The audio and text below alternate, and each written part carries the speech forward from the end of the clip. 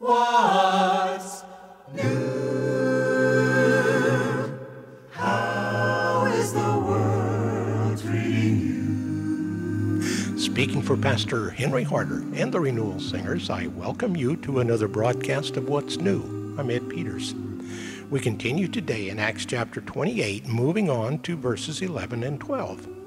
On our previous study, taken from the opening 10 verses of this chapter, Luke gave us the account of Paul's experience on the island of Malta, following the storm and the shipwreck.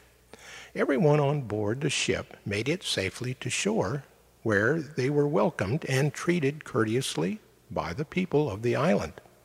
During the stay on Malta, Paul was able to cure the governor's father and many other sick people. Then Luke states, as a result, we were showered with gifts, and when the time came for us to sail, people put on board all sorts of things we would need for the trip. Now this brings us to verses 11 and 12 and to Luke's account of the next leg of their trip to Rome. Here is what Luke writes. It was 3 months after the shipwreck before we set sail again, and this time it was in the Twin Brothers of Alexandria, a ship that had wintered at the island. Our first stop was Syracuse, where we stayed 3 days.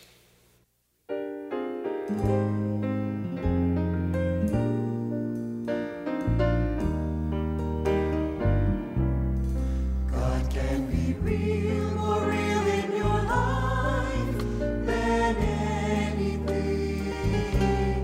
He can be close, closer to you than you imagine. And what good is a friend who is not near you? He's not near you. When you're in need, how can he cheer you? But God is near and he sees the need you have inside. He hears your prayers, he knows your cares, how many times you've cried. He longs to heal the heartache and give you peace from your strife. He wants you to trust him and let him be real, real in your life. God can be real, more real in your life than anything.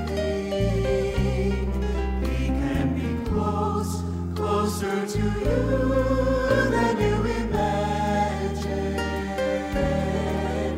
And what good is a friend who is not near? He's not near you when you're in need. How can he cheer you, cheer you? But God is near and he sees the need you have inside. He hears your prayers, he knows your cares, how many times you've cried. He longs to heal the heartache and give you peace from your strife. He wants you to trust him and let him be real, real in your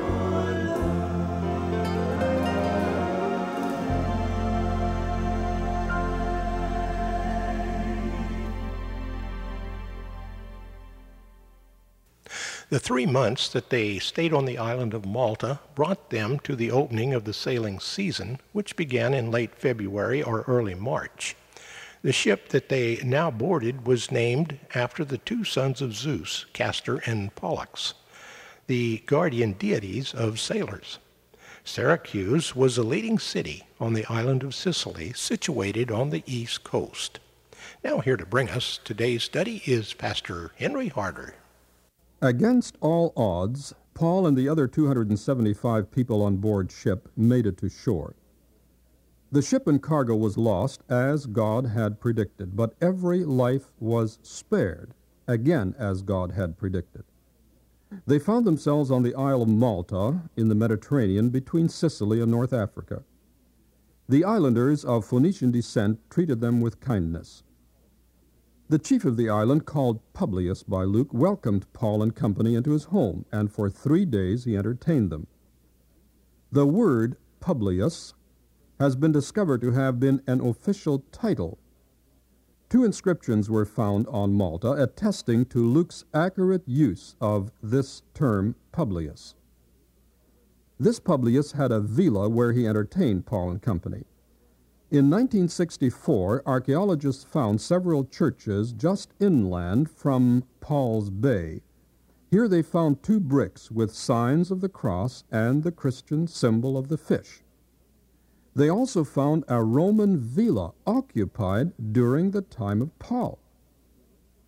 Nearby, a wellhead inscribed with the word Paulus and a block depicting a wrecked ship were found. The villa, the word Paulus, and the inscribed wrecked ship attest to the accuracy of Luke's account in Acts 28. It happened that the father of Publius was sick, so Paul prayed and he was healed. The fever and dysentery this man had contracted, common in that area of the Mediterranean, could last as long as several years. It was known as Maltese fever. It came from an organism in the milk of Maltese goats. It has long been a notorious sickness in that region. The medical terminology indicates that the author was a physician, which, of course, Luke was. He uses medical words such as swelling, fever, dysentery, expected, and even the expression, "they honored us in many ways," may reflect the honorarium paid for the physician's services. Other sick were brought, and they were treated by Dr. Luke and were healed. After 3 months on the island, Luke writes, "We put out to sea in a ship that had wintered in the island. It was an Alexandrian ship, with the figurehead of the twin gods Castor and Pollux. These were the 2 sons of Zeus by Leda, queen of Sparta. According to legend, the sons were transformed by Zeus into the gods Castor and Pollux, who were represented by the constellation Gemini. The twin gods were considered to be sailors' symbols of good fortune. So the figure of these twins, the saviors of the sea, evidently adorned the masthead of the ship Paul and company were taking. I wonder why Luke included this little detail about the twin gods. Perhaps to show the superstition of the people of Egypt and Rome and Greece and Malta. Perhaps to show the superstition in the hearts of man. Instinctively, man knows that there is something beyond this dimension. There must be more. But without revelation from God, man cannot arrive at the truth about that dimension, and so he invents gods. These people thought that Castor and Pollux were saviors of the sea. But it wasn't these twins that had saved them from the sea. The twin gods hadn't been able to save the lost ship. It perished. But Jehovah God had saved all the people on board as he had promised. Paul made this very clear to the passengers and prisoners and the crew. It was the God of heaven and earth, the same God who saved Paul's life when the viper attached itself to his hand, the same God who healed the father of Publius from the Maltese fever. He was the sovereign God, not only over the sea, but over all creation, over disease, and over death. Perhaps this is why God allowed the ship to perish. The sailors trusted the twin gods of the sea.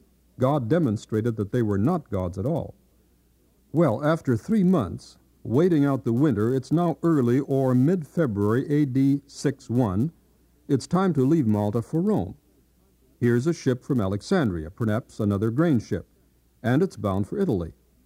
They boarded and sailed north to the island of Sicily, landing at Syracuse, the chief city of the island and the capital of the eastern half. The city has been located with its 2 harbors on the southeast coast of the island. It must have been a beautiful city. Cicero described it as the greatest of the Greek cities and the most beautiful of all cities. Syracuse has been excavated, and many magnificent structures uncovered, such as the semicircular theater hewn out of rock. One of the most impressive ruins include the Temple of Athena, built probably in the 5th century B.C., but transformed into a church, a cathedral, in the 7th century A.D. Also found were extensive Christian catacombs dating to the 3rd and 4th centuries, witnessing to the presence of a strong Christian community there. Here Paul's ship landed on its way from Malta to Rome. Paul stayed here on the island of Sicily in the harbor city of Syracuse for 3 days. Evidently the winds weren't favorable for them to leave earlier. Who determined the safety of the ship's crew? Those sailors trusted in Gemini, Latin for twins. They trusted in the 3rd zodiacal constellation, pictorially represented as the twins Castor and Pollux sitting together. But Gemini, the twins' saviors of the sea, were not able to save them from the storm. The ship and cargo were lost, and Paul made it very clear that the God of heaven and creation saved the lives of the persons on board. Man-made gods, such as the twins, were helpless to do anything whatever.